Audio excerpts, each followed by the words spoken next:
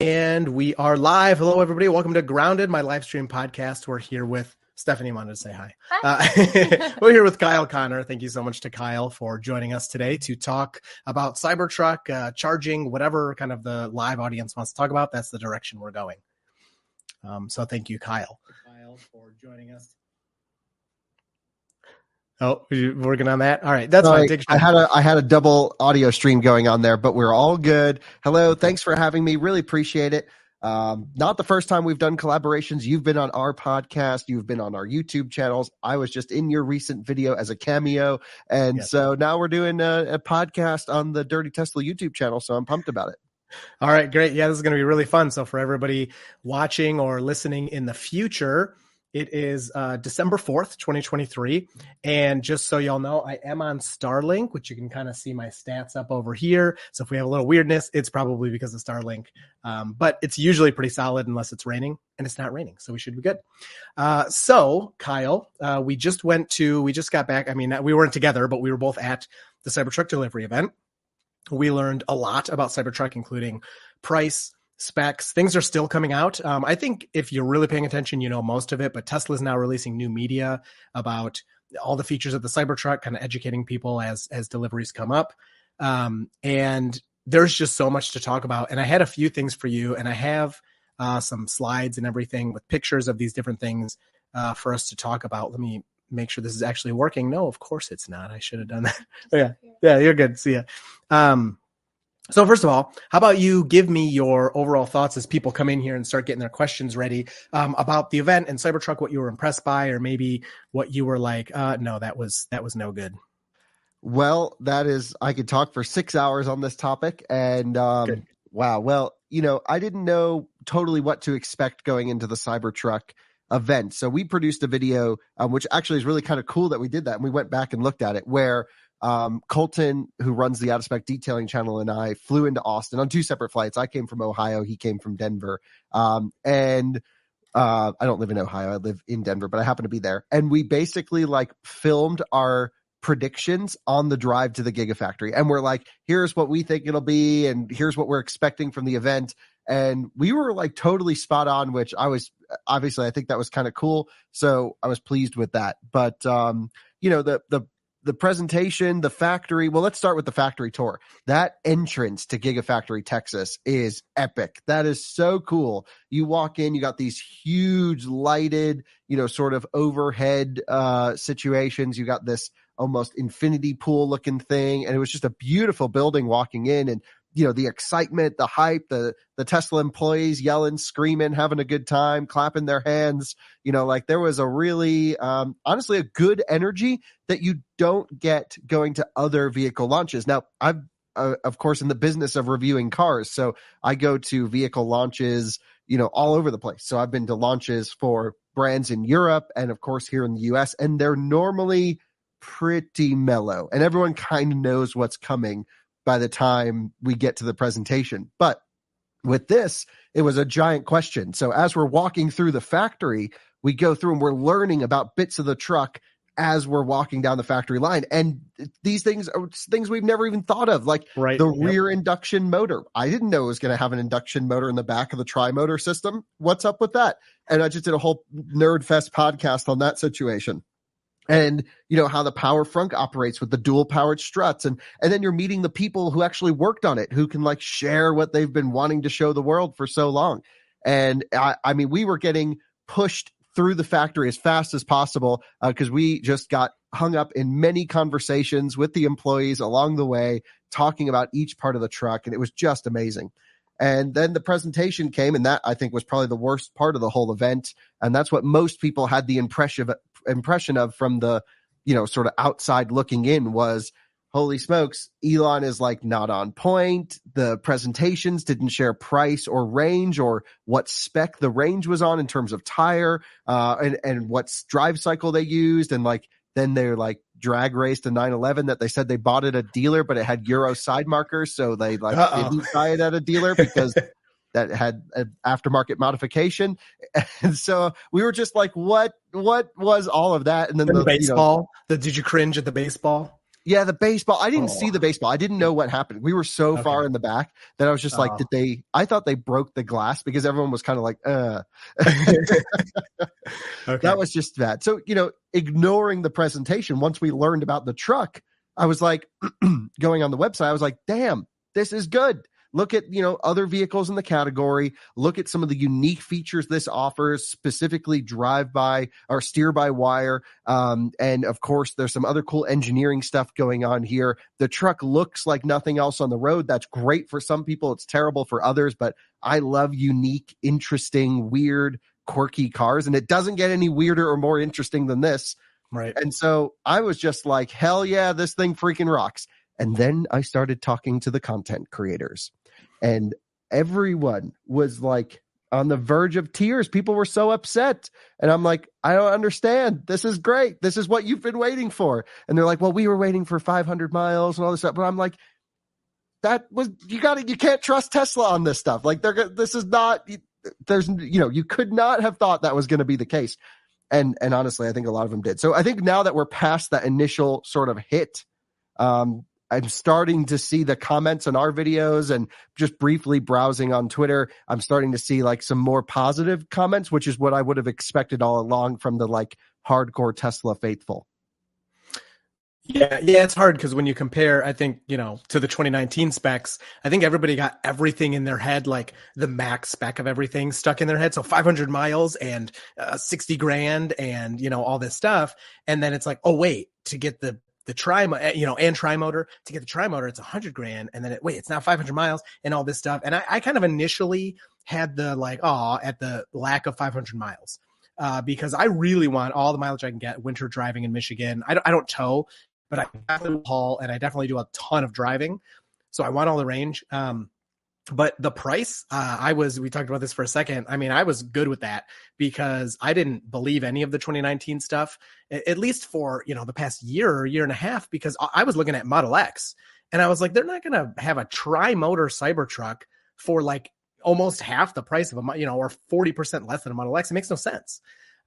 So I had this 79, 999. That was what I kept saying. I didn't say 79,990. I said 79,999. Because of course they want they want all the money they can get, then they can, do the tax credit. It's a new vehicle. It's hard to for them to make, at least for now.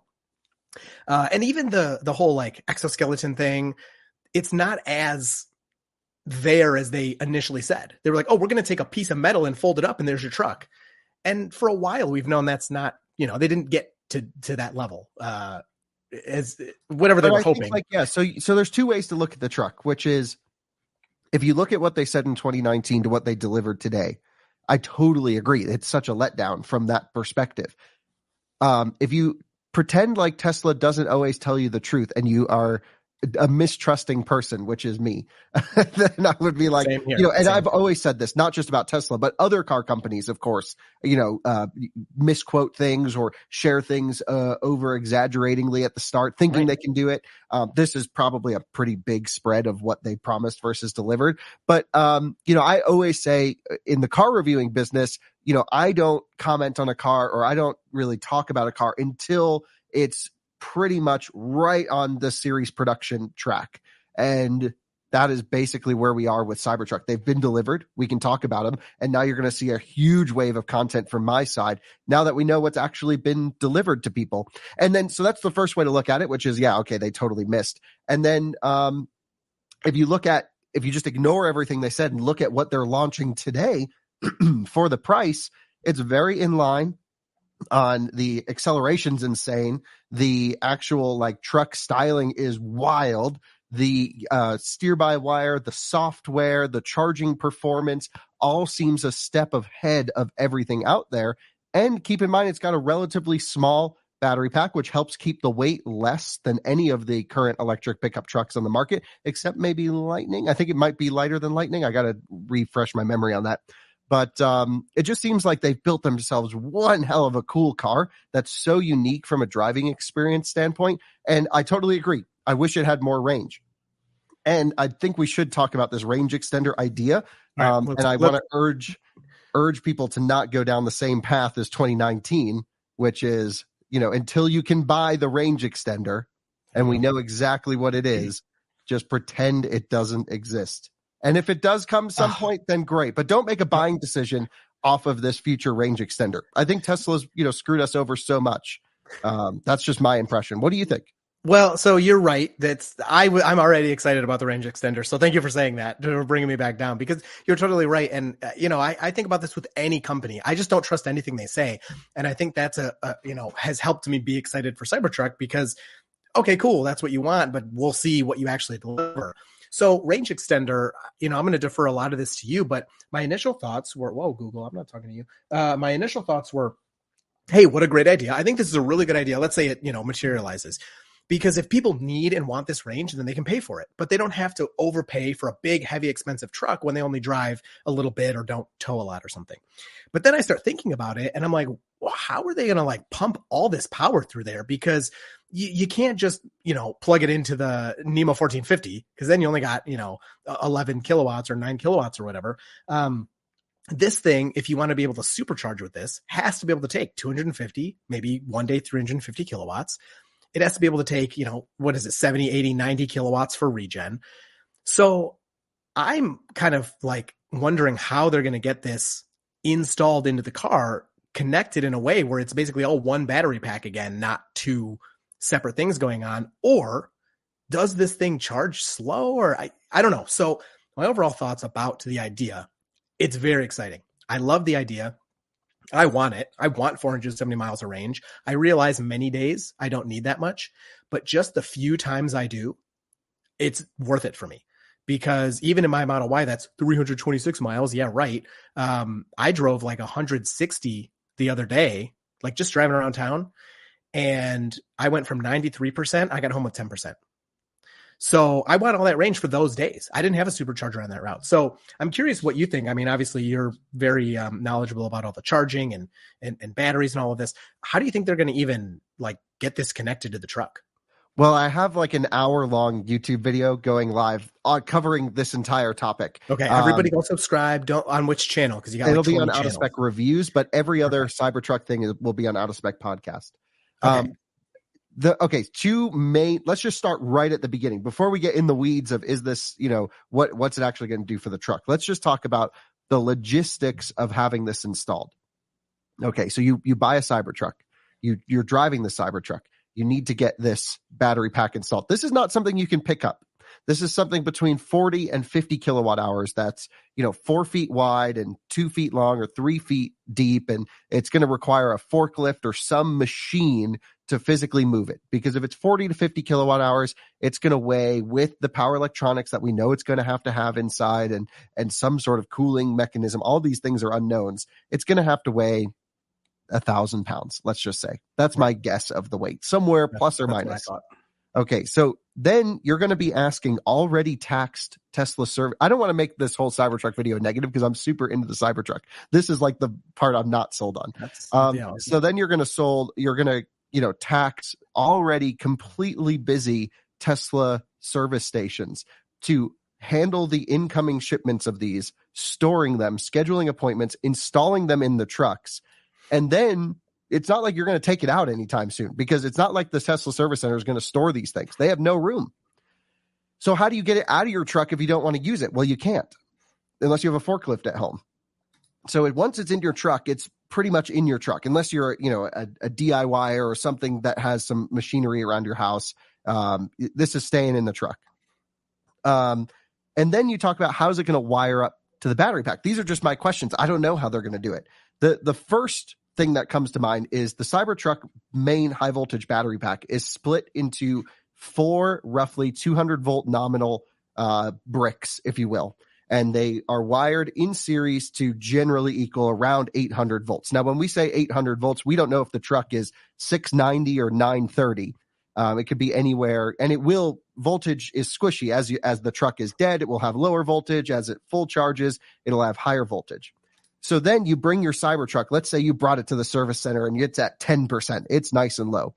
Well, the battery pack that they ship to you is at 90%, let's just say.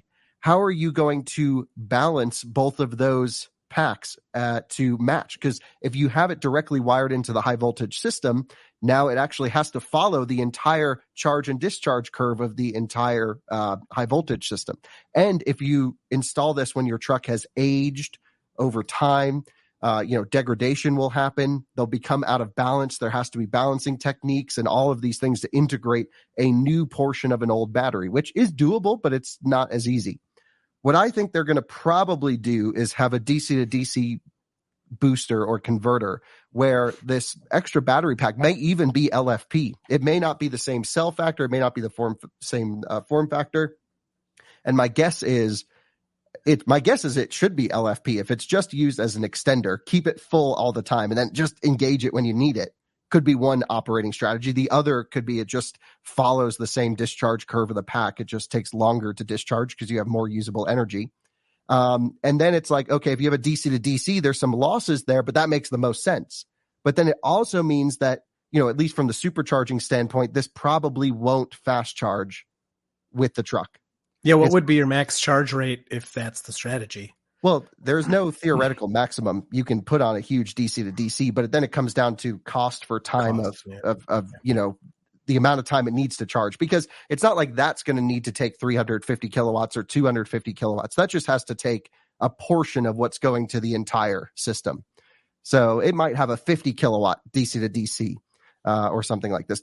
What's interesting is there have been range extenders before, and the most common one is the BMW i3.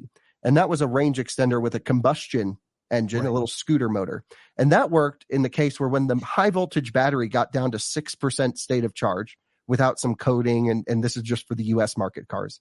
When it got down to 6% state of charge, it would fire up the little 2-cylinder combustion engine and it would just run it flat out. And it would just go wah, as hard as it could go the whole time. Yeah. And if you go up a mountain, like what would happen here in Colorado very often, again, you only have 6% buffer, and that thing's only outputting 20 or 15 or 20 kilowatts continuous. Well, you end up burning through your buffer, you derate, and then eventually you only have, 20 kilowatts of power to move the thing along. Oh my gosh. And you get stuck. So I'm not sure what the operational strategy of this will be, but it's going to be, there's so many hurdles. Even from a cooling perspective, is it going to be tied into the main truck's cooling system? Someone said they looked like they were cooling ports on the top of the PEM, which is the power electronics module that this sits over. But then also, like, you have air in the system whenever you connect to. So you got to bleed the system every time, and then it becomes a huge install. I don't know. I think there's so many, like, this is such the most un-Tesla thing I've ever heard of, because Tesla's always been about keeping things simple and making them work better, truly, right, than any other car. And now we're just coming into, I don't know, like, this just feels wrong. This is not a good approach. Okay. Yeah. Maybe it's a cushion to, well, and it, at this point, I feel like now the whole Cybertruck is designed around this pack. It's not like they can now just change the size of the pack because they do the whole, pack's part of the body thing. And I think I saw a comment around here somewhere. I think I misplaced it, but, I agree with them in that I think a lot of what we're seeing here is the 4680s have just not achieved what Tesla had hoped they would by this time. And I want to go back to Battery Day. I don't know if you've done this yet. And I want to see what because they had plans. They said by this time, these cells are going to hold this much, they're going to be this much more energy dense, et cetera, et cetera. Because if, the energy density of these 4680s, this is crazy. But if they doubled, right? Now, you all of a sudden, in the exact same size, you have a 680-mile Cybertruck. Of course, they're not going to double, but just think about it that way. So if they can get the energy density of those cells to where they want, then eventually we'll creep up there maybe. And we've seen that. I think range is probably like not a huge deal once people start using them. In your impression, I know you're a big range guy. So yeah. Do you think the difference between 340 miles and 470 miles or 440, whatever it is rated at, is that going to make a big impact for a lot of people? No, not a lot of people, but I think it can really matter to the right people. And that's why I wanted that as one of the options because I want that. And it helps in so many capacities of when you hit your peak charge rate and you can sit there for so long. And if you are on shorter trips and you need to supercharge, now you can only do it for 5 or 10 minutes instead of 20 or 25, right? Because you can sit at that higher charge rate, just stay at the bottom of your battery.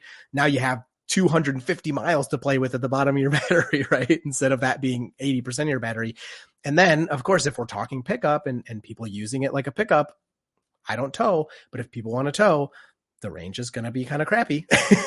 As you just experienced with the Rivian, I did watch most of that podcast tonight on my way home. I know you're having those charging problems.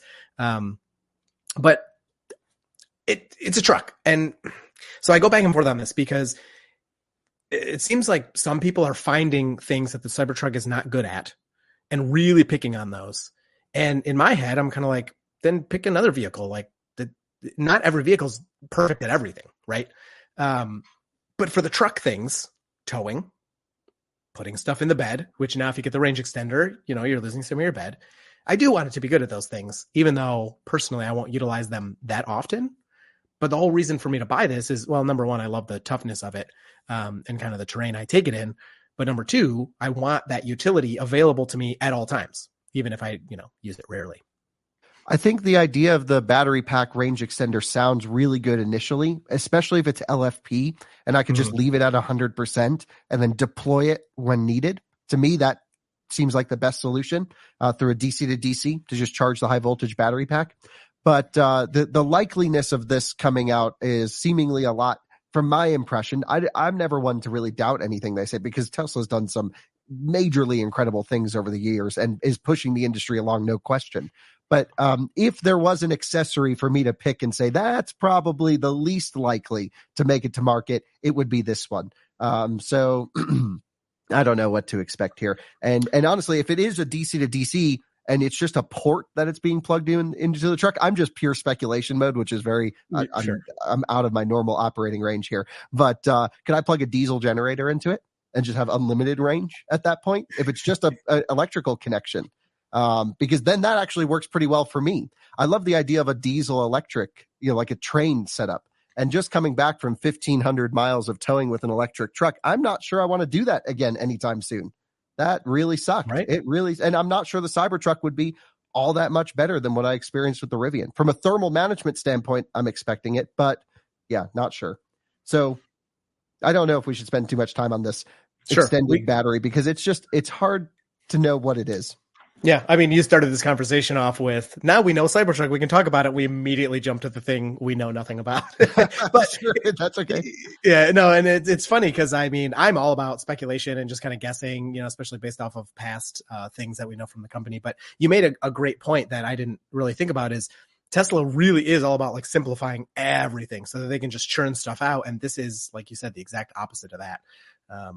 But all right, let me find one of these. Lots of questions. So I pulled up lots of this. So for you, can you talk about the overall size and specs for an urban dweller? I see a lot of people concerned still about size. I mean, it's a normal truck size, I think, but yep.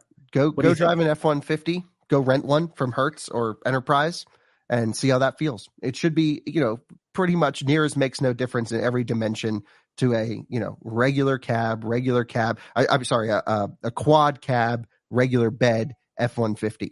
And they're normal. Everyone drives F-150s. And of course I have a jaded view living in Colorado where we have space, but we have Denver. Fort Collins still has tiny parking spaces. I drive a Rivian every day as my daily driver, and that's a little bit smaller than this. But more than the size actually that I'm excited about is the rear wheel steering. And my understanding is when someone told me that the truck had 10 degrees of rear steering, I was like, there's no way. I saw this thing move around and it looked like 5 at the most. And Colton and I put it in the video. We're like, there's no way this thing has 10 degrees of rear steer. And then I heard it needs a software update to get 10 degrees. So I was like, okay, we're going to see a lot more rear steer than we've seen up to this point. And I've driven Mercedes EQS and Hummer EV and all of these relatively large vehicles with rear steer, and that's what makes it feel small and nimble around town. If you need to make a quick right turn with a curb that extends all the way out, you can just whoop right around and you don't have to worry about anything. And in the Cybertruck, you can just drive over the curb. Who cares? But ultimately, I think the rear steer is going to give it this magically small character that isn't going to be a problem. The only problem with rear steer is parallel parking. If you get that thing right up on a curb and you turn to pull away, you have big tail swing. So you'll come up and over the curb in the back. And so that's where like a feature like Crab Walk on the Hummer EV is kind of cool, where you can just diagonally drive out into traffic. Or even with the Mercedes systems, you can put it in snow chain mode to lock the rear wheels straight.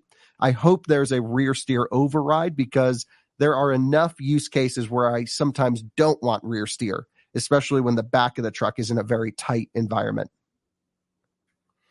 Okay. Yeah, that's a good, man, you think of a lot of extra things I didn't think about. And I mean, based off of the way that this works, I have no idea. So I'm more asking you, could Tesla add Crab Walk with software since the wheels can do that?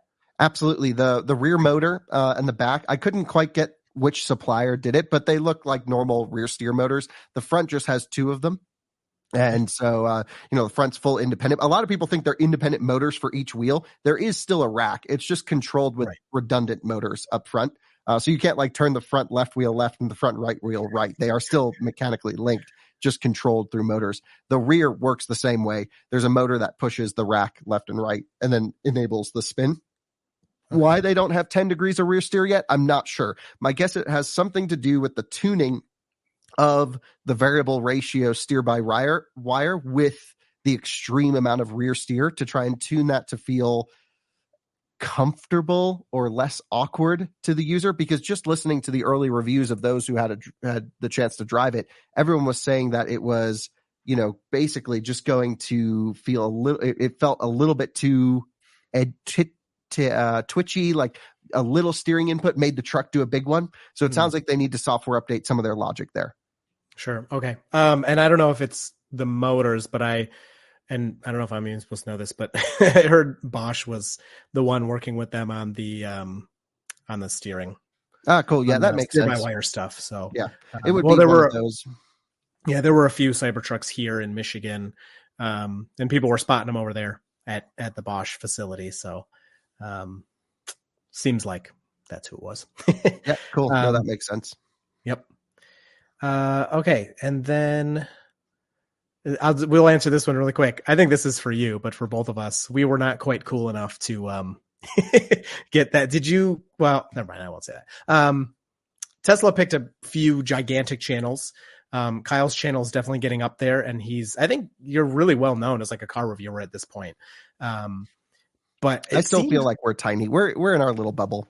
And like there was no chance we would be, if there were only 3 outlets that got a car, we wouldn't be on there, especially for something as important of this. For certain brands, certain brands value our coverage more than others. You always see me driving Porsches first. You always see me driving Volkswagens or even GM stuff. Like it just depends. But then certain PR people like don't understand why anyone would want to see a range test on their car.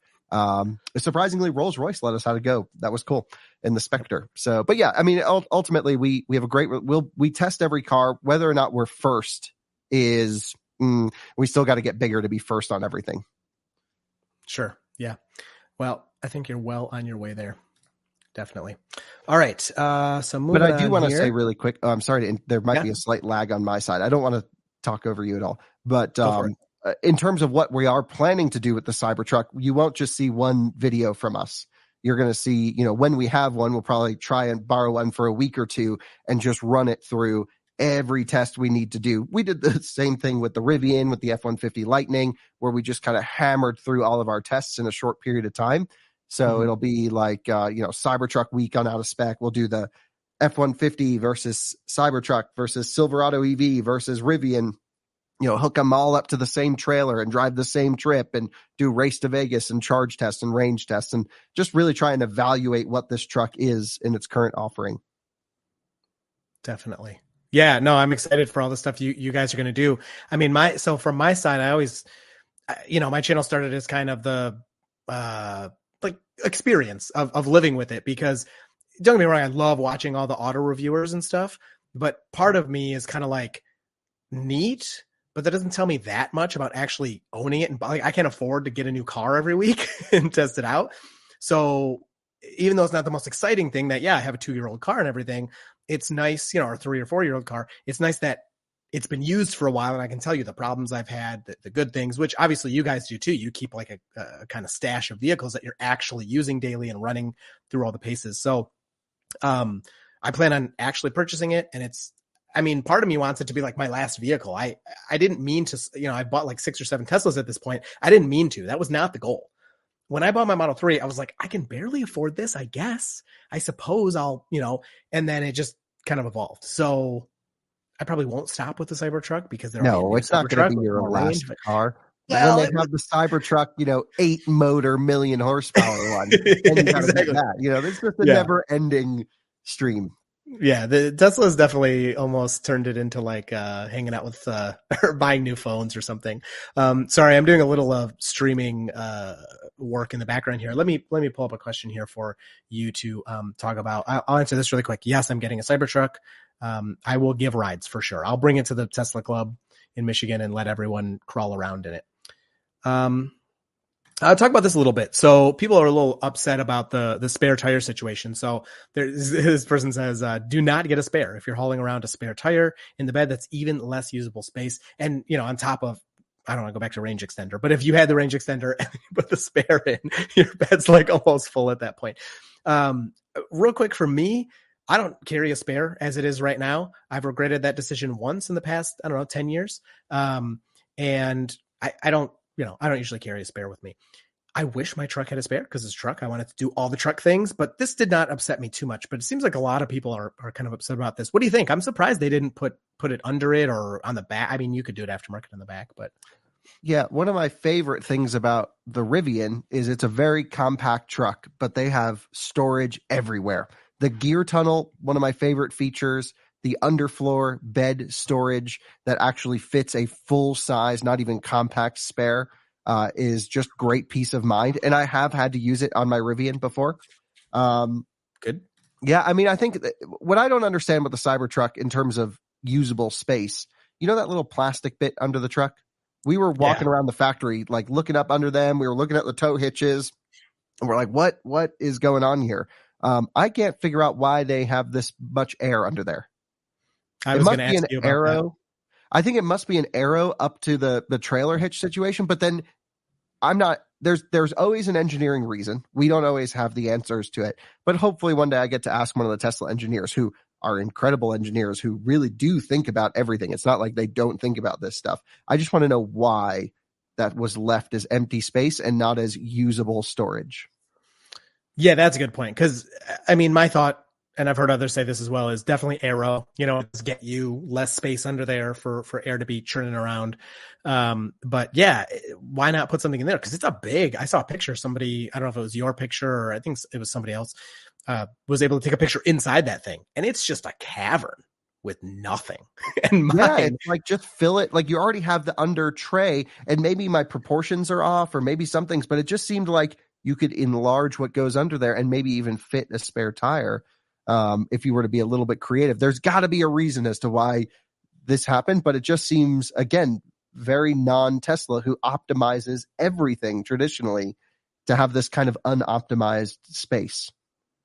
Yeah. Yep. Nope. I totally agree with that. I found that very strange. I actually was going to try to put a picture of that in my little slide deck here, but I couldn't find a good one of just that. I think what most people will put the spare tire on the back. Like here in Colorado, it's very common for people to upgrade their trucks. There's Tacomas. There's literally my whole neighborhood's full of Rivians that are all starting to get modifications and off-road stuff. And I mean, I'm friends with all of them, but like we all nerd out. We're like, let's go hit the trails today. It's part of our culture living in the mountains here. And I think there's going to be no lack of accessories for the Cybertruck, including, I think we've already seen Unplugged Performance, and I'm sure there will be others offering some sort of spare tire carrier because you don't want that in the bed. The thing is, the bed is already pretty small on these trucks. Like this is not a long bed, heavy duty truck situation. You're talking about small. Even Cybertruck, Cybertruck, Lightning. Wow. They're just not huge compared to like an 8-foot bed and in a dually with super wide. So space is of a premium, and filling it with a battery pack that may or may not come, and filling it with a spare tire that is going to be really heavy and just looks like a bad integration. Not sure that's the way to do it. Right. Yep. I hear you on that. That's great stuff. Yeah, Unplugged is going to do. Yeah, I think aftermarket accessories are going to go crazy for this thing. And I'm already like, yeah, I want to buy them all. I'm not big on aftermarket accessories. I get a couple here and there. But for the most part, I just don't enjoy that much. But for Cybertruck, for whatever reason, I like already have a fever of like, yeah, I want that light bar and I want the tire on the back and I want all the storage on the side. Dude, And I think we're going to the integrated light bar looks sick. And it looks like there's a power port on the roof as well for that. I think so. Yeah, I have a slide of that on here. Yeah, I was going through the owner's manual thing just now. Oh, okay. Yeah, this. I don't know if I can share it or not. I don't know if my computer lets me. But basically, yeah, I think they have a way for you to power it from the roof. It's part of like the outlets menu. There's like a diagram, and it looked like there was a roof outlet. Oh, I have that which on is kind of cool. As well. Like a Porsche 911 Dakar has that for its rally light. Oh, okay. Yeah. So there's this one. I'm not sure. No, it's similar to this. Okay. It's like roughly that same one, but then it lists every outlet. I don't think I have that. Yeah, oh no, sorry, it is that. Look, sorry, okay. It shows it right here. It says power feed roof on the right side, and you can see power feed frunk. Oh yeah, I didn't even notice power feed roof. That's a yes. Okay. I'm guessing there's a port. I guess that is what I saw. Sorry. So I guess there's a port on the top, which is kind of cool. Yeah. Because I don't know how else they would wire up the light without drilling into the cab. And the thing is, okay, do you know how they're doing this 48 volt architecture yet? Is there any 12 volt on the truck? There is 12 volt. So this is, friend of a friend, kind of like far off. But I heard that they did 48 volt for the basically high powered things that needed it, but to help with supply chain simplicity, etc., they kept a lot of stuff 12 volt still. So, I can't give you any details beyond that. How is that different than like what other automakers do with their 48 volt loads? Don't ask me. Okay, so like Audi A8 as an example has a 12 volt low voltage system. This is back from 2016 they did this, I think, something like that. And then they had a 48 volt for their suspension system. And then, of course, there's no 400 volt. There was a combustion engine. And then I just reviewed and tested the new Porsche Panamera plug-in hybrid. I think I can talk about it now. If not, Porsche, don't sue me. But they have a suspension system that's 400 volt. And it runs off of their hybrid battery pack. So they just skipped the 48 volt in that car. So they have 12 and then high voltage. Right. I ultimately, to the end user, I don't think you're going to get a better driving experience, but if they can get as many things off of 12 volt and to higher voltage as possible, I think that makes so much sense. I was under the impression that there was no 12 volt in this truck. So interesting that there is some. Well, take it with a grain of salt, but yeah, well, we'll test it because I'm just curious. You can also get DC to DC converters for like trailer lights or other accessories or things like that. We'll have to all test it. Yeah, some people are saying it's all 48 volts. Some are saying, yeah. Okay. Okay. So then that's really innovative. If it is all 48 volt, that's so cool. So then the only 12 volt things that would really come to mind are like, okay, in-car accessories, but most of those can be USB-C powered these days. And then trailer lights, they might just have a 12 volt to 48 volt DC to DC to run, your accessory attachments off the back. Right. Yeah, there is no 12 volt. That was my initial impression, that there's no 12 volt. And obviously that makes sense because reduce the wiring and the weight and the complexity and everything. But then, you start hearing things. Yeah. So then the whole 48 volt conversation just gets hugely more interesting, that there is no 12 volt because now you've made a radical change. And that is so cool. To the end user, no one will know, no one will care. And it's not like this is going to be an efficient vehicle for you to notice, but it is just cool from an engineering perspective to take the next leap. Right. Definitely. So I was excited to finally see, let's talk about this real quick. I don't know if you saw this. This just came out a couple hours ago or something. This EPA document. And so did you see this? The battery capacity they list on the right there is 150 kilowatt hours. Yes. Do you think there's that much buffer in there? I don't know if Tesla ever said a number on battery capacity. I'm pretty sure the 123 kilowatt hour was like officially plastered somewhere. That's a good point. I guess I should have found that. Yeah, I don't know. It's one thing we're going to test, of course. Of course. Yeah, that's one of those things. Still a question mark for me. I saw the 123 kilowatt hour number in the Top Gear review and Marquez's review, but then also in Marquez's review, he said for the rear wheel drive it was 123 kilowatt hours, but that gets significantly less range. So I'm like, there's no way that has 100. So then I was like, okay, can we really trust these numbers, or is it just having a number to throw out there? I'm not sure. I'm sure we'll find out soon enough. You can calculate battery capacity with different drive cycles and in different ways, just so you know. So there's never just one number to say the capacity. There's, of course, usable and gross, but then the ways that you can calculate usable and gross are different. It also comes down to what's the discharge cycle that you're pulling it out of. Because if you do a hard drive, you get less usable capacity out of the battery pack and more burnt off as heat energy. So it depends on what drive cycle they used to provide this number. If they're calculating, like GM sometimes calculates their amp hour capacity off of a full charge voltage, which is not how you measure battery pack capacity, but that makes it to the EPA documents. So it makes Hummer EV look like it has like a 250 kilowatt hour battery pack or something, when it's really only about 212 usable. And there's not that much buffer on there. So I'm not sure how Tesla did all this. I need to really dig into it. Hopefully, we'll get the full drive cycle EPA test loop data, and then we can start to extrapolate battery capacities. Got it. I'm loving the thoroughness of all these answers. This is very good. So I was very excited to finally see some outlets inside of the Cybertruck. Obviously, there's in the bed, we have two NEMA 520s, and then we have the one NEMA 1450, which does nine something kilowatt hours. 40 amps. 40 amps. Oh, 40. Okay. And then the reverse charge function does 11 something kilowatt hours, like to power your home through there's a little confusion because it says you need the universal wall connector, which is a slightly newer wall connector from Tesla that, comes with both ports, the J1772 and the NACS. But also on the page, it says if you already have power wall and wall connector, you don't need any additional hardware. It doesn't say universal wall connector. So I was kind of like, hey, I have wall connector and power walls, but I don't have the universal one. So I'm a little confused on that. But well, I think a lot of it comes down to the neutral line.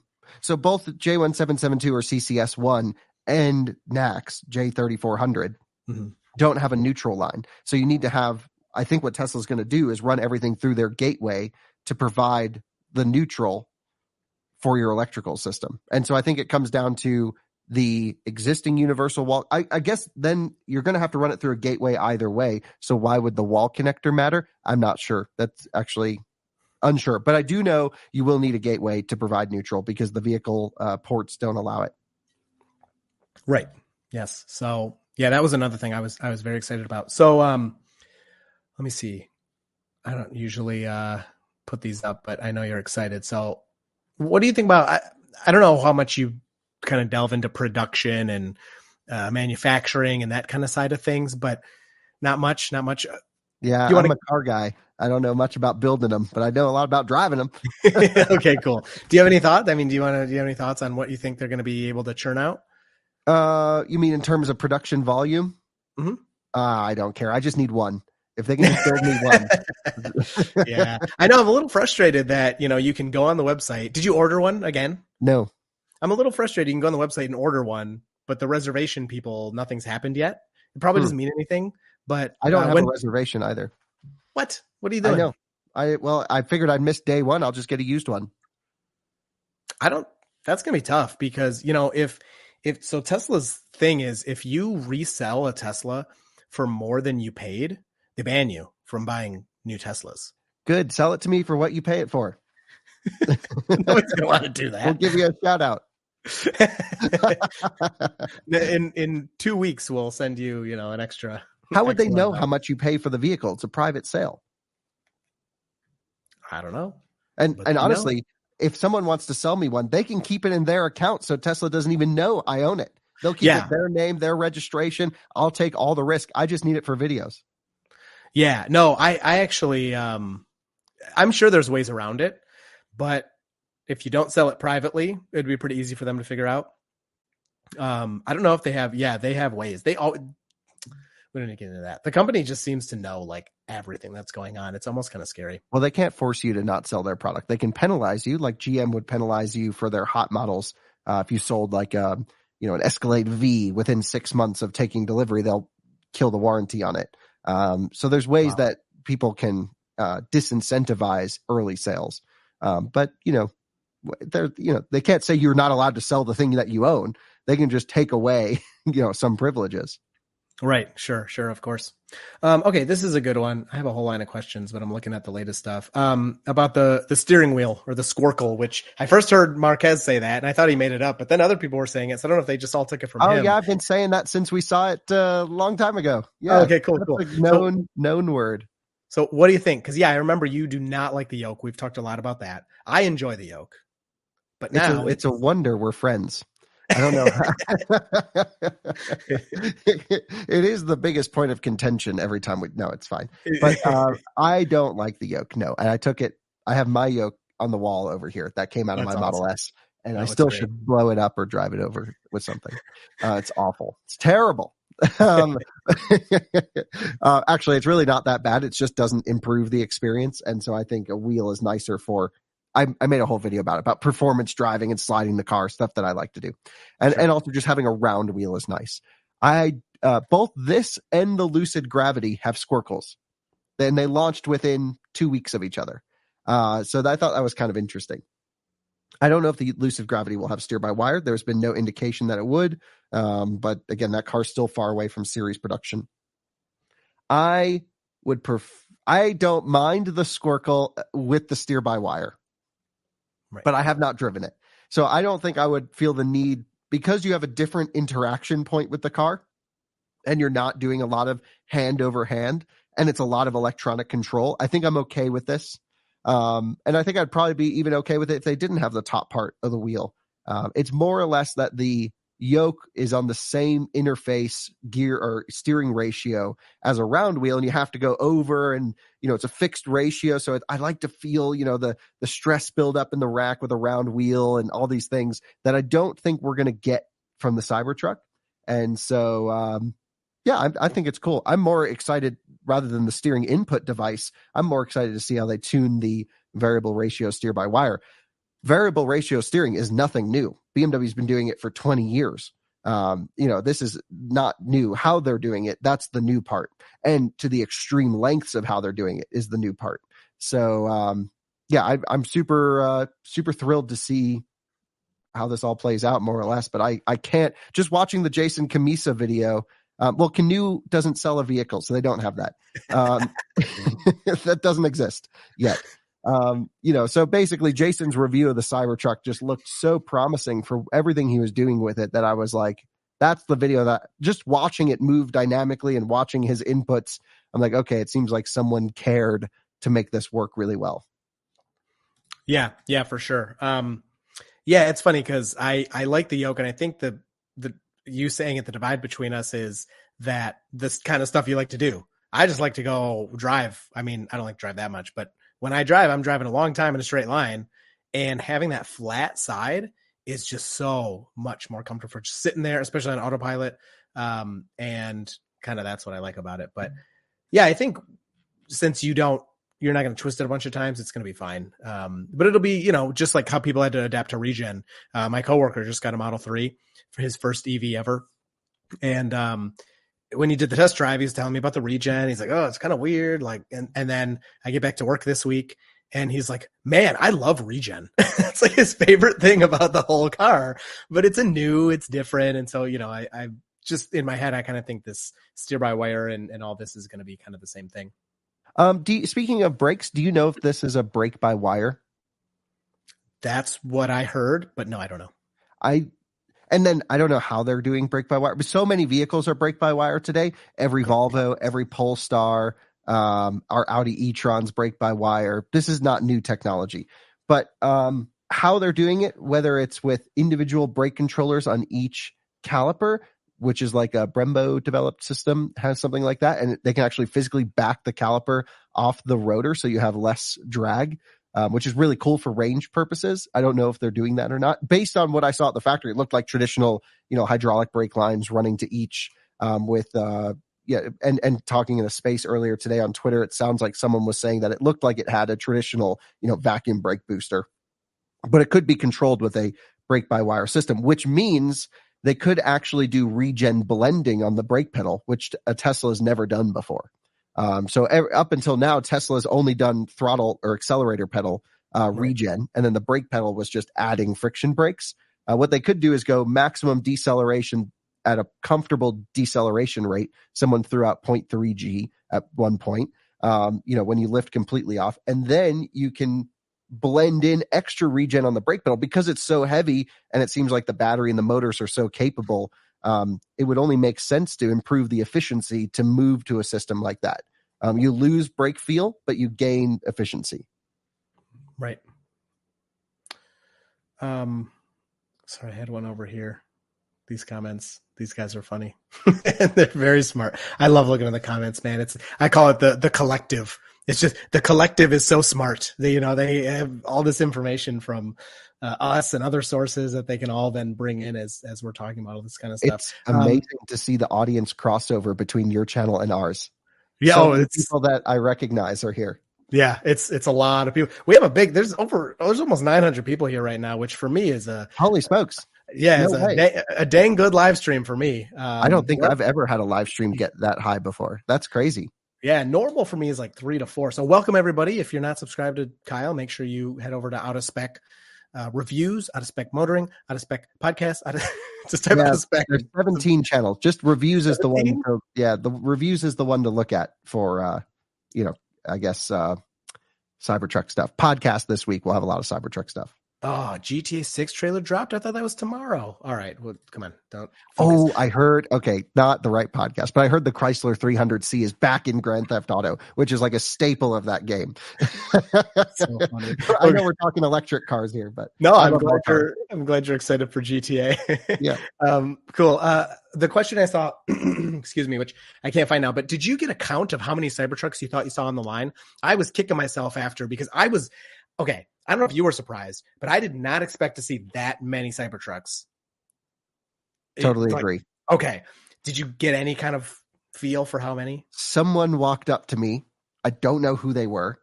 And they just went, "We counted 56 Cybertrucks," and then walked away. And I was like, that was like the best interaction because I don't care how many they built. I'm not an investor. Like you build as many as you can. I just want whatever one I can get first. Like the production thing's never been on my high priority list, but I just love how they came up to me. No idea who they were. "We counted 56," and then they just walked away.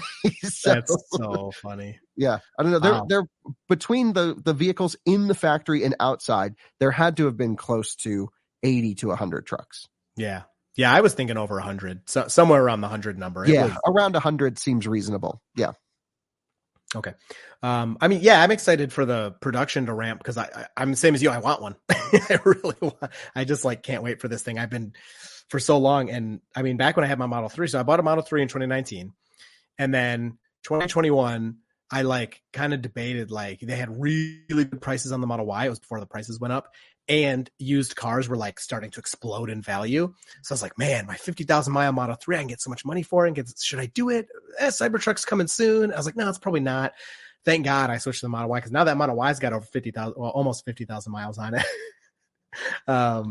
I'm just so glad that I switched. Yeah, the car market was crazy. I owned a 2019 Model 3 as well, and I tried to sell it, and our audience freaked out so much. They said, "You're not allowed to sell this car." So I remember that. I told you, I contributed and I said, don't sell it because I wanted you to keep beating it up. You guys go on road trips like crazy. You drive so much. You have all the good testing methodology. So sorry, not sorry. I was one of the ones that told you to keep it.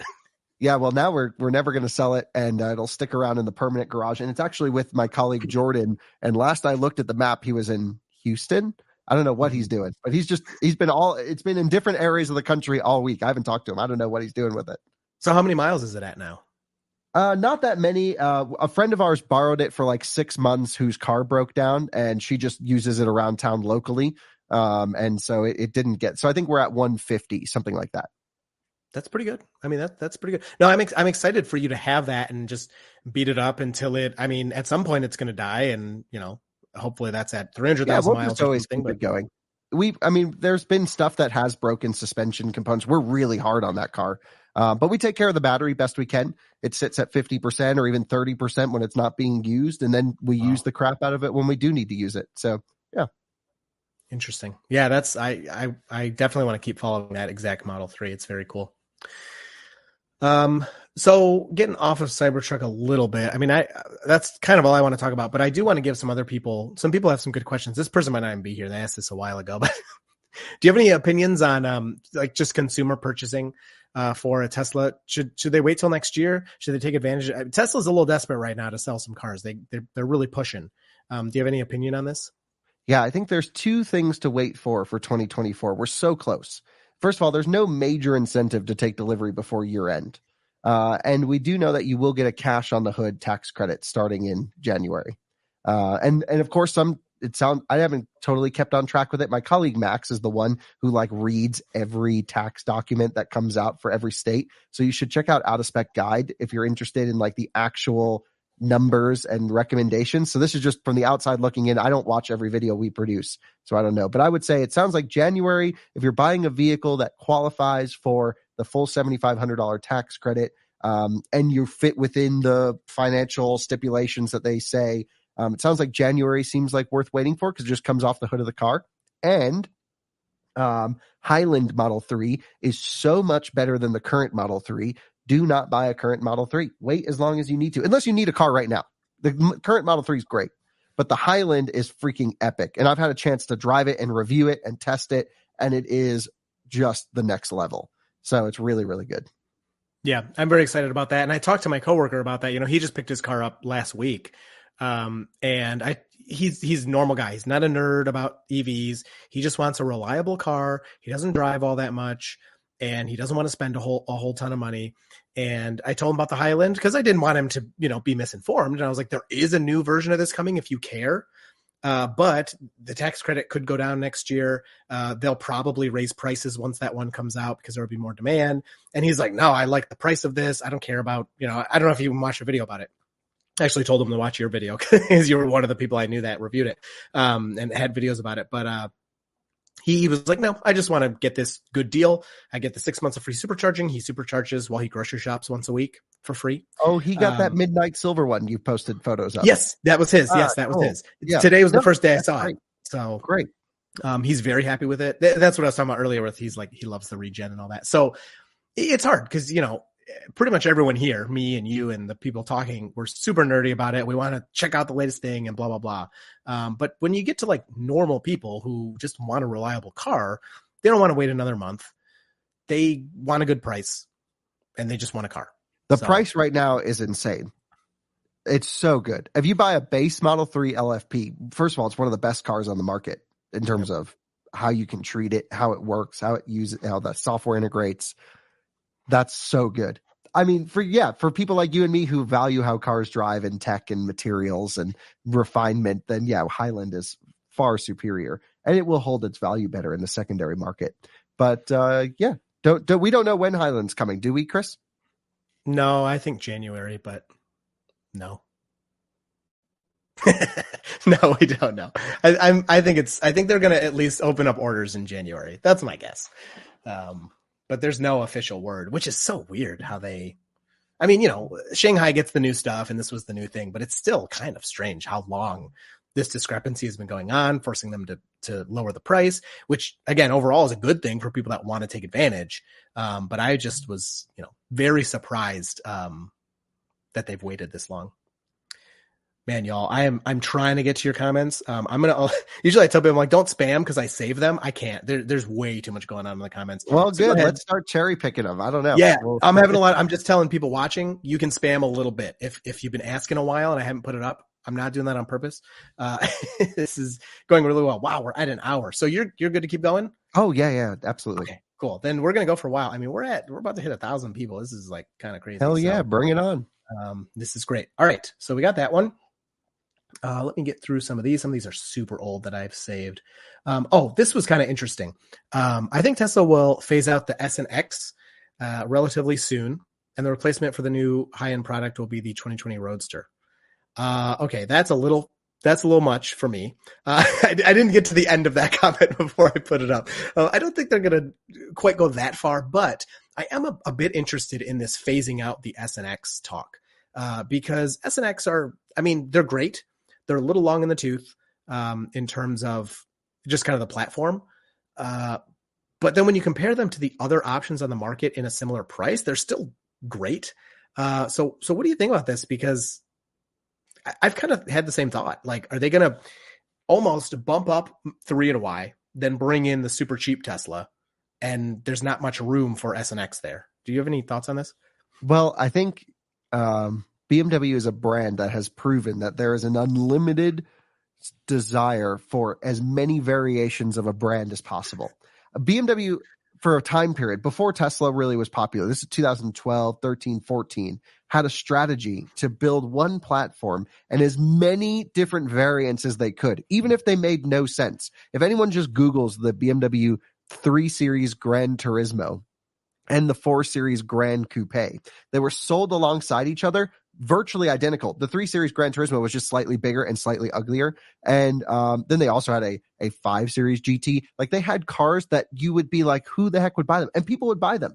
Now, of course, with Tesla around simplifying the product lineup, this new strategy to streamline production, it seems to me like with the low volumes Tesla's doing, I don't know why they would keep those S and X around except for Halo products. The Model X, my dad owns one and drives one, and he is a huge fan. I've never jived with the Model X all that much, I always thought they drove a little bit weird, but I own a Model S Plaid, and in terms of like a headline acceleration stat or a party piece, that car still looks great. The Model S is still one of the best looking electric cars ever to market, in my opinion. And when you get them dialed in right, they just look awesome. And I don't know, they're cool Halo pieces. Does it really cost Tesla that much to keep them going? I don't know. I'm not a good judge of that, but I would be sad if they go, but I don't think it would overall affect the business or the market all that much. Someone had 2 3 Series GTs. Bills are electric. Oh my God. Of course he's now into EVs because only really nerdy people drove those things. So that's so funny that you had those. I don't know if we should go on a tangent about BMW, but if you go for it, we're having fun. Okay, if you ever see a BMW 550i GT, that's basically a 7 Series chassis, 4.4 liter twin turbo V8, super cool car, extremely ugly and extremely unreliable. Send me a photo on Twitter because they're so rare and cool, and I hate them with a passion that I love them. It's so funny. Just popping this one up here because we were talking about the Highland coming, and this is kind of goes with the Tesla warning that the IRA credit's going to be halved next year for the Model 3. This may be part of it. It's all speculation at this point, but that's kind of what a lot of people are thinking. Yeah, that's where I saw, okay, maybe it's going to be halved next year. That makes sense. Yep. Right. Model X is, since you were talking to him, Model X is better for more mature folks. The seats are higher, easier ingress. You know what's funny is I love the Model X. So we owned one for, I don't know, six or 7 months. And it just ended up for us being a little too expensive when we could have a Model Y that does 90% of the stuff for less than half the price, really. Man, did I get lucky on that sale because I sold mine and then they reduced it down to sub 80K. Like, man, it was like a week later or 2 weeks later. I had multiple people like, did somebody tell you? I was like, of course they didn't tell me, dude. I would probably go to jail if somebody told me, or like whoever told me would be in huge trouble. I just lucked out. I did kind of see the writing on the wall because car prices were plummeting. But anyway, we absolutely love the Model X because easier to get in and out. Not that I'm that old, but I'm getting there. And for the kids, like you can control the doors from the app. It like seems so trivial, but then as the kids are like running outside, you just boop on your phone and the doors are open and the kids can hop in and then you can do your thing. So, man, yeah, we love the Model X. Yeah, I'm really excited. I just saw a comment come through about performance Model 3 Highland, and that I'm so excited to see what Tesla does because the rumors of so first of all, Model 3 performance today rocks. It's incredibly quick. It's incredibly fun. It's one of those really special chassis that has great natural dynamics of the vehicle, fantastic powertrain, great steering. It's the right size, and a ton of aftermarket support for upgrades. Like the current Model 3 performance is one of those benchmark handling vehicles. I actually know a lot of people in the tire industry. For example, our sponsor Nokian Tires, just as an example, they all use Model 3 performances to test their new tires because the car is like just the standard cars, what a car should be. It's predictable, it's fast, it's direct, and it allows them to really feel exactly what's going on with the tire. And being electric, they have instant, complete control, and they have great noise feedback for the tire's performance. So when you look at like what tire testing companies use to develop their tires, those are the cars you want to buy if you're a driving enthusiast, because they're always awesome. So, 3 series of old E90 generation, E46 generation, all the highlights. And now Model 3 seems to be that standard tire testing car. So that's pretty cool. And then the Model 3 Highland, we heard some rumors that they're just going to dial that thing up to 12. And honestly, they need to. If you look at the competition, Ioniq 5N, EV6 GT, these are incredible cars that are priced, pretty high, but have, limited slip diffs on the rear, have track modes, have all of these capabilities from a thermal standpoint and fast charging and significantly more power. That it's like, okay, what's Tesla's answer to these things? That's what I can't wait to see, is like a legit hardcore Model 3 performance. And even if they just put a ludicrous badge on there, make it so normal people don't want to drive it. Just make it for the driving enthusiasts. That's what I hope they do. Right. Yeah, definitely. I do love Model 3 so much. And what's going to be hard for me, especially not knowing what's going on with Cybertruck, is once that refresh 3 is here and I have the option to I could just order that. And Tesla's going to be pumping them out, I'm sure. Do I just get that and hope Cybertruck's maybe 6 months away or 9 months away? And that was the right decision. Cause I don't want to get screwed. And, I get my new Model 3 and they're like, hey, your Cybertruck's ready next week. It's just such a hard decision, because I do really want to check out that Model 3 as well. And it's, it's a good point. I keep forgetting we don't know anything about the performance Highland. They didn't make it yet. They have just long range and standard range, right? Of the Highland. Yeah. Just the 2 current versions are the dual motor all-wheel drive and the LFP rear wheel. I drove the base one. Loved it. Really loved that car. We did Nürburgring laps with it, which was great. We really tested it. It was fun. We destroyed the brakes on that test car. You would hit the brake pedal and they were gone. They needed an entirely new brake pad and brake bleed after our testing. So thanks to the sexy buttons guys for that one. Oh man, those things are so nice, unlocking all those extra features that you can't normally have. Yeah, I just came home and Alyssa found this and put it on my desk, these sexy, but not sponsored at all. But maybe, I got to wire them up for track mode and some other stuff, because I took them out of my Model 3 when I was selling the car a while ago. And now I got to put them back into my S now. Yeah, I haven't put them back in Stephanie's car yet, but I know she's missing them. It's just me being busy and lazy, but yeah, what's your code? Use code Dirty Tesla, or what's your I don't have one. We've never worked with them in an official capacity. Oh, okay. I thought it was their Model 3 Highland that we have a great, but our audience is primarally non-Tesla. Oh, so, good point. Yeah, good so point. it was okay. I was like, you can send us them. They sent us a bunch of them, right? But I was like, all right, then use code Dirty Tesla to save on 60 bucks. Use code Dirty Tesla. There you go. That's so funny. Okay. What do you think about Roadster 2.0? Are you interested in? I mean, obviously you're interested in it. What do you think compared to? So we had the whole weird situation with Model S, and if you need to go, seriously, just cut me off. I'm having a good time. So, what's the situation? Okay, so we had the situation with Model S Plaid, and then Plaid Plus, and then Tesla's like, never mind, no, we're not making that.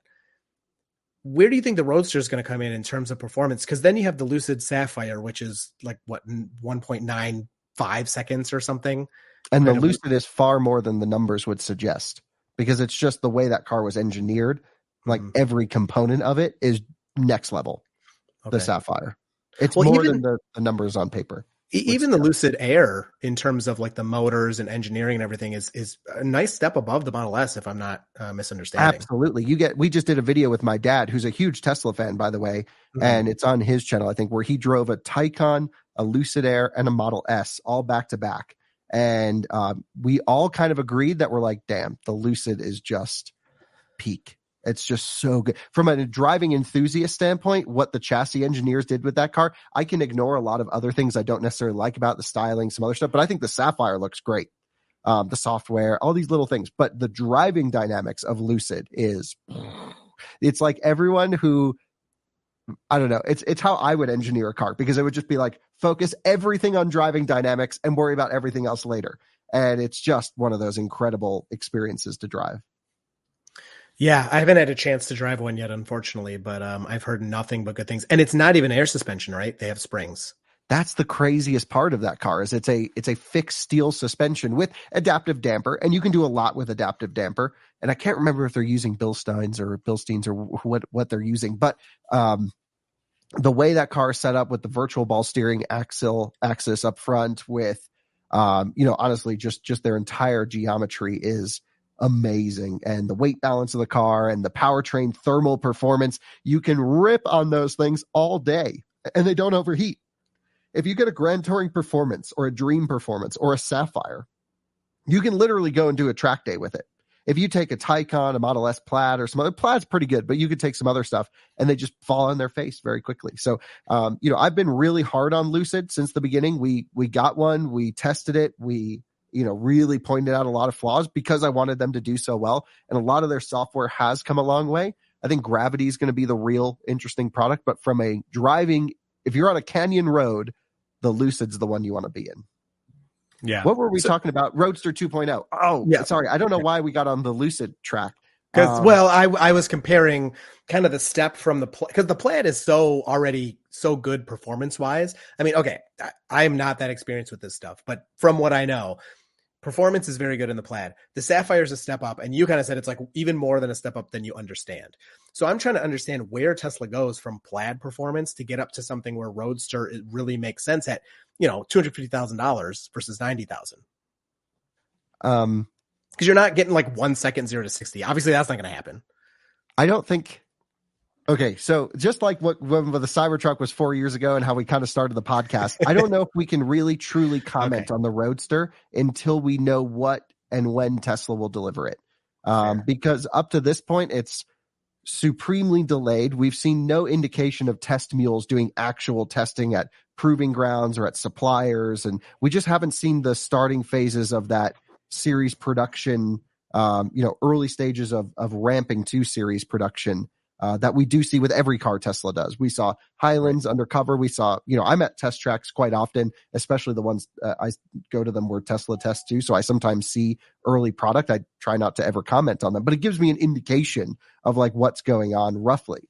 And they could be doing a lot of secretive engineering on Roadster and surprise us next week. We don't know. But until they say like, here's the actual thing, it's not worth basing our conversation, I think, off of these, like, we'll have another Cybertruck 2019 situation, basically. Yeah, that's fair. That's fair. I really I get a lot into the speculation, but I really like that take. I'm not going to lie.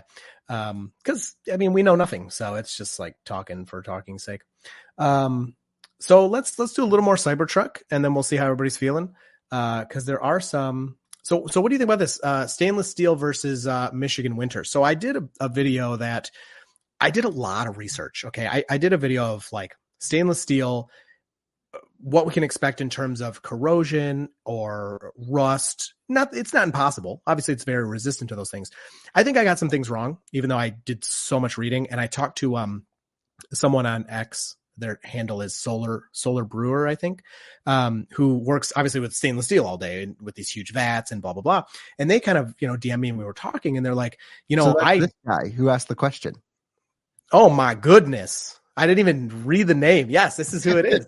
That's so funny. Thanks for pointing that out. I'm so bad with names. So thank you for asking that question. He sent me pictures of around his station, this stainless steel, where he uses chloride for different things. And this stainless steel is just destroyed from chloride. And so, what I found is stainless steel and chloride basically interact really well. And chloride likes to eat away at this stuff. Now, it's not a fast process. And it is something that you can kind of, if you're doing washing and stuff like that, it will protect it for 100 years or something. But what are your thoughts on getting the stainless steel on the road? And do you know a lot about that, or have you thought about that? Well, it's something I've deferred to Colton, who runs the Out of Spec detailing channel. He's done a bunch on HFS research, which I think would make a great license plate for, or is it, what is the actual tagline for it's not 301, it's HFS, hard effing steel. Yeah. And HFS. so that would make a great license plate for a Cybertruck. But yeah, I don't know. I don't really know. It seems like from what everyone's telling me, what Colton's telling me off of the research, it just seems like if you maintain it, if you even code it, perhaps, then you're fine. But with any new material comes new compromises.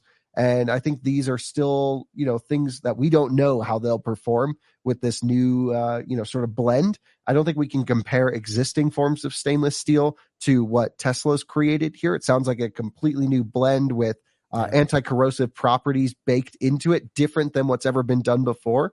So I think it's one of those kind of wait and see. And honestly, your truck's going to be the showcase truck for that, because I think what your audience wants to see is never a wash. Drive it through all the salt, give it the worst possible life it can. And living in Michigan, that's not going to be hard because your roads suck. So you're going to have a really good, test truck there. And that's what we're all going to be keeping our eyes on to look at the material performance. Right. Yeah. And that's definitely the plan, is to just use it and not, that's kind of my whole theory of like cars are tools. They shouldn't need to be babied. You got to take care of them, of course, like whatever maintenance they need. But outside of that, you shouldn't have to baby them. They shouldn't be garage queens. I think you should not maintain it at all. You should just do zero service and just see what breaks. Okay, Mr. charges to 50% unless needed. So only charge the Cybertruck to 100% and only plug it in when you reach zero, and only supercharge it every time. Yeah. Okay. Let's move on to that. It gives me something. I got a couple more here, and then, I definitely saved it. Well, it was about, Cybertruck, 4680 charging. So, there's a lot of kind of controversy about that right now with, I'm blanking on his name. What's his name? You know who I'm talking about? Who has the standard or the 4680 Brandon Flash? Yeah, Brandon Flash. Thank you. He has the 4680 Model Y. He's done you've worked with him. He's done a lot of charging testing with his 4680 Model Y, and it pretty much doesn't look very good. Now it looks terrible. Yeah. Now, I don't know. Did you see the picture of the Cybertruck at the supercharger? I think this means nothing, but did you see it? Yes. The 77 kilowatts or whatever it was. Yeah. At 70, whatever percent. Yeah. Okay. So that's like one point in time. So what if it stays at 76 kilowatts all the way to 95%? Still not good enough. Okay, go. Well, we don't know. Okay, so first of all, they could be on a split version 2 charger. We don't know what charger they were at. And the maximum that charger can output is 72-ish kilowatts, but a little bit higher voltage, maybe, something, don't know. That's just one theory. The other theory is they were at a version 3 station that was limited, which we all know version 3 chargers are 360 kilowatt cabinets distributed to 4 posts with site level sharing. So you can take extra power from one side of the station and bring it over through a DC bus. So you can, in theory, max out a V3 charger down to 76 kilowatts. And occasionally you'll have one charger that's islanded where they're not DC linked, or there's an issue with the DC link. And if you have 4 cars plugged in, well, you can only do 360 kilowatts across those 4. So you're just maxed. The one thing that I didn't see was the battery heating for optimal performance tab. So I know that it wasn't thermal limiting. So we at least know that the battery pack temperature was at the correct level for what it wanted at that state of charge, because Teslas will heat throughout the charging session and give you the 3 bacon strips next to the battery as it's warming up. We also don't really know the preconditioning strategy of Cybertruck and how that's all going to work. I assume they use the motors and run them inefficiently, but it's not been confirmed yet. So I think it's too early to tell, but based off of initial 4680, 4680 Model Y is the worst Model Y by far. And this was promised as the best sell by far. So that was a disappointment. I think they heard everyone's criticism, I'm hoping, and adjusted it. We're hearing 350 kilowatt peak charging, which I don't know why you would need a version 4 supercharger for that. Existing infrastructure can do that today from Electrify America, EVgo, other providers with the CCS adapter. The CCS adapter is a dumb adapter. It just, whatever the car asks for, will be communicated to the charger. And then there's a temperature monitoring inside. That's it.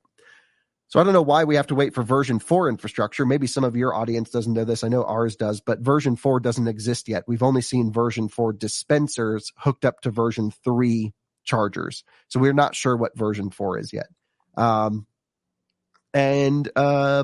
We should talk a little bit about split pack as well, because that could get interesting. But I will say that screenshot didn't look, it it didn't look promising for the charging curve. Let's just put it that way. You have 120, 140, 150 kilowatt hour battery pack that at 70% is only doing 70 something kilowatts, when, just to play devil's advocate for a second, we're talking different cell form factor, slightly different chemistry. A Porsche Taycan, which only has an 86 kilowatt hour pack, can do 200 kilowatts at 75%. Wow. It's a big difference. Yeah, I know that one's the king from you. That one is just the kind of one of the best chargers. Well, and it came out in 2019. So technology should have gotten better since then. Yeah.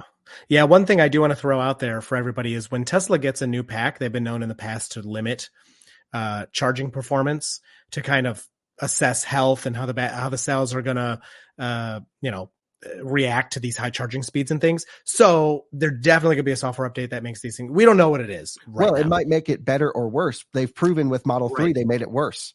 One of the things we did was we ran a cannonball in a Model 3 long range rear wheel drive that I lowered to the ground and put on aero wheels just as Tesla unlocked the 150 kilowatt from 125 to 150. This was in 2018 or early 19, something like that. 2019. I was on a road trip, so it was very nice. It was great. And the charging curve was so aggressive. It would hold 150 kilowatts to 60 something percent. And then it would taper down. Maybe it wasn't that high, but it just was awesome.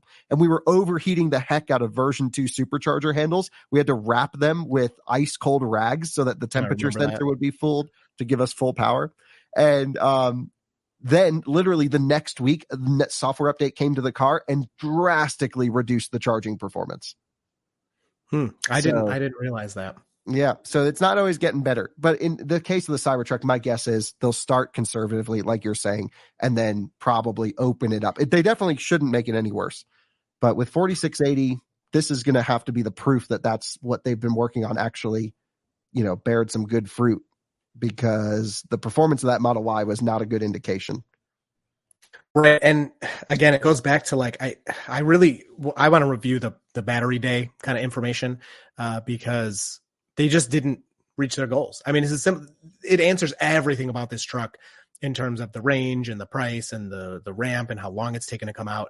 It all comes down to those 4680s. They're just not what Tesla hoped. And I think they finally got to a point, they said, okay, we have the 4680s in the Model Y. Now we have the Cybercell, which is 10% better. It's kind of a dramatic name, in my opinion, for a 10% improvement, but whatever. That's what they call it. And they finally got to a point where they're like, all right, let's make the truck. That's my opinion. Of course, the stainless steel and some other things they had to work on. But I think it really all revolves around those 4680s just not reaching what, Elon strived for, which is that's what he does. He's like, let's do the impossible. And then sometimes they do it. Sometimes they're late. Sometimes they don't do it. Continuing on to the battery pack topic, on the split pack situation, we mentioned it earlier when we were talking about the range extender. It's 4 modules, both 200 volts that are all 200 volts. At least this is what Jason said. I don't know how much, we got to wait for Sandy's teardown, or we'll wait till we can get CAN data off the truck or something like this. But it sounds like it's 4 200 volt modules wired together into parallel in series. And when you plug it into an existing supercharger, version 2 or version 3, it's going to do something called split pack down to 400 volts. Now, I did see some comments on Twitter that you're like, oh, now you have 2 battery packs. You can charge twice as fast. It's like, no, the C rate for the cell won't know what it's connected to. On the cellular level, it makes no difference. It's just you're going to either double your current and have your voltage, or have your current and double your voltage. And so the total power that the truck can take is the same. And likely it can only take huge power at 800 to 1,000 volt capable chargers, because to get 250 kilowatts on a 400 volt system car is like 600 something amps. So if let me just do that really quick. 400, we can do the math, but essentially my Model S will peak at about 690 to 700 amps when it's dead and I pull it in. Just running through that little tiny cable, it's crazy. I don't think you can really push it to do any more on 400 volt. Model S is the fastest charging 400 volt series production car in the market, Model S and X, in terms of current draw. So I think it's pretty smart how they did that, because you don't, Drew Baglino confirmed, he was messaging me on Twitter, which was super cool. I guess he's the powertrain guy at Tesla. Obviously super smart guy. Yeah.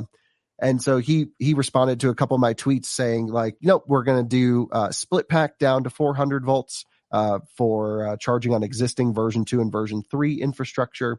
That just makes so much sense. You don't have to have a booster. Like Taycan has a simulation of a split pack where it actually has a booster that splits the battery pack 800 to 400, and then you can either spec 50 or 100 kilowatts maximum, or 150 kilowatts maximum, because that's all the conversion power it can do. Lucid with the Wonderbox can only do 46 kilowatts or so, and so this is going to be able to take 250 kilowatts at 400 volts and 350 kilowatts on a charger that can deliver everything.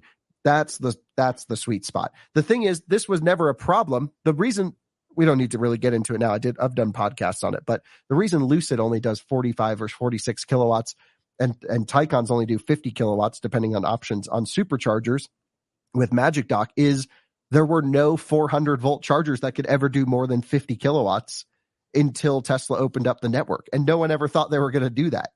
So it was just not a designed thing to think about. And it's really hard to change that later. Sure. Yeah. Wow. That's a lot of good information. Just addressing this comment real quick from Ozan. Thank you. They never said that. There was some weirdness in the semi event where Elon said that it was going to be able to use similar infrastructure and higher voltage. And if you go back and listen, it almost sounds like he said it was going to use the same thing as the Cybertruck was going to use the same as the semi. But I mean, the Cybertruck's definitely not going to be pulling 750 or 1,000 amps. That's not really going to happen. But well, the thing with the 1,000 volt is we're not sure. So the 800 volt number on the Cybertruck could be 800 nominal, which means it might actually be closer to 900 full. So we'll have to actually look. And that's one of the first things I'll test on it is, we have our own DC charger now at the office. So I can actually do a voltage and current request draw from the vehicle throughout the entire charging curve, and we'll learn its operational voltage range. And typically they spread well over 100 volts. For example, today I plugged in my Rivian dead at like 1% at a charger, and it was 320 volts. It was on the floor. And then when I full charged it, it was at 450. So that's a huge voltage range of operation that truck is working in. And every electric car works that way. This is a perfect question for exactly what you're talking about. Kyle, what's the reason current batteries are either 400 volt to 800 volt, not following the AC voltage pattern like 110, 220, not round numbers like 500, 1,000? Is there a logic? Mostly there needs to be engineering standards or thresholds for everyone to build components around. It comes from the supply chain for the most part. So typically there's a 600 volt rating and a 1,000 volt rating. And so you typically want to be on average 20% under your maximum rated, whatever it is. And so, the 400 volt vehicles typically use 600 volt maximum rated components in them. The 800 volt vehicles typically use 1,000 volt rated components in them. And it just comes down to, ranges that we need to get into. But no vehicle has a fixed voltage. It changes based off of, literally anyone can plug a CAN server or an OBD port into their electric car or a Scan My Tesla app, and you can floor it and you'll watch the voltage sag to the floor. And then you can regen. You'll watch the voltage come up to charging voltage for the battery pack. So voltage is not a fixed number. It's just the class of vehicle. And we have general classes of vehicle, like a 400 volt class and an 800 volt class. But like my Renault Twizy is 48 volts. My smart car is like 280 volts.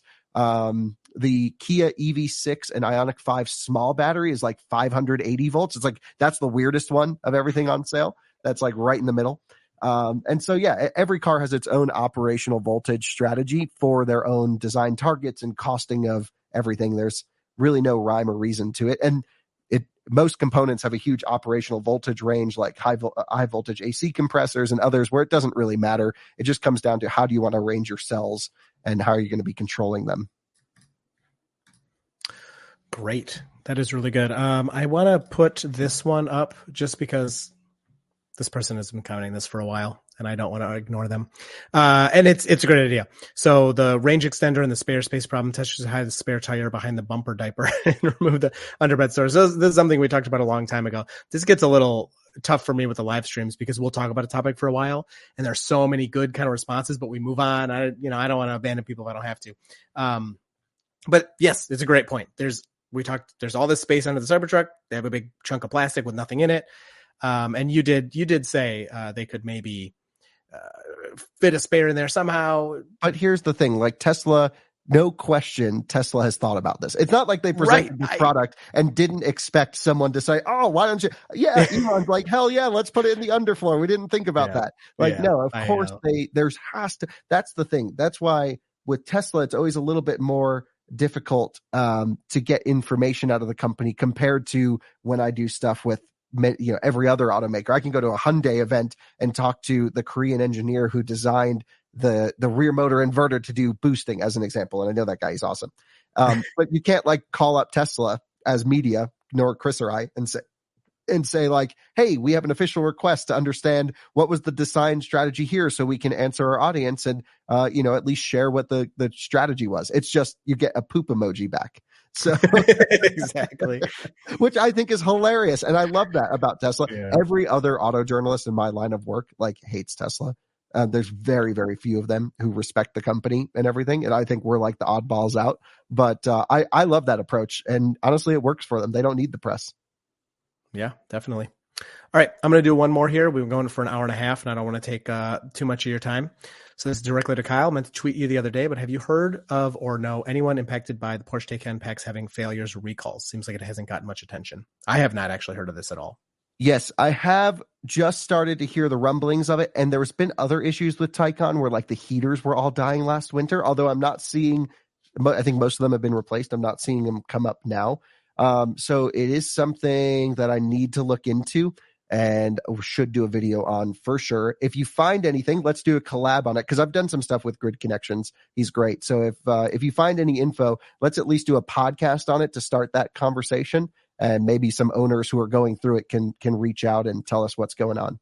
Yeah, that's super important. I think it's one of the coolest things we can kind of provide here when you have even a small audience.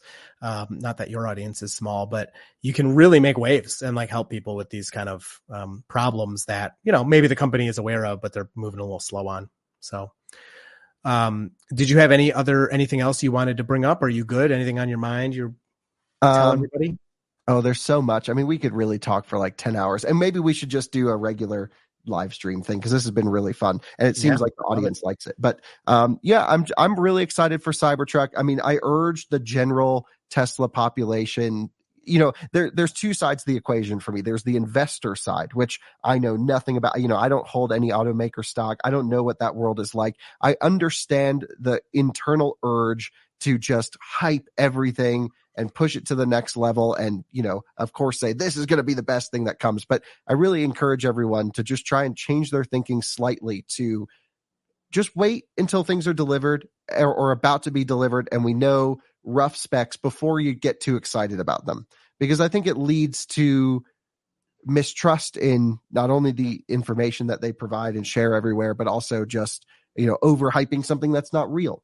So I would say, try and think about the cars logically and their capabilities as they're delivered. The Cybertruck, I'm so freaking pumped for. And, there's so many innovations in that vehicle that unfortunately are being overshadowed by some of the missed expectations from Tesla's original announcement in 2019. And I think at least I am trying to just focus on what is the Cybertruck today? What does it do? And how is it better or worse than the vehicles on the road at the moment? And I can't tell you enough, Chris. I'm so excited to just take it off-road, to take it on the racetrack, to take it in daily driving and do all the videos. So, and again, thanks for having me on the podcast. This was super fun. Great. Yeah, of course. No, I can't wait. I mean, it's a vehicle I like daily. I also have a lot of like work kind of stuff around here I want to do. I want a freaking snowplow. Where's my snowplow? Hell Tesla. Yeah. Well, you're going to need a range extender because you're going to get about 4 miles of range plowing. Well, I just want to plow my driveway and we have some private roads over here, but like, why have they not talked about a snowplow? It's kind of like making me nervous, but you know what? If they don't, I will find someone around here to just freaking weld one on the front. Yeah. That's the way to do it. Just leave it on all year round. Yeah, okay, I don't know about that. That's not a very good idea. Okay, cool. Thank you so much. I really appreciate it. Thank you everyone for watching. I think everybody had a lot of fun.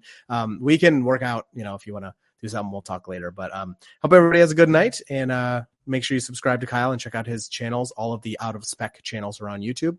He makes great content on lots of stuff. So thank you again so much, Kyle. Yep, thank you. All right, have a good night, everyone.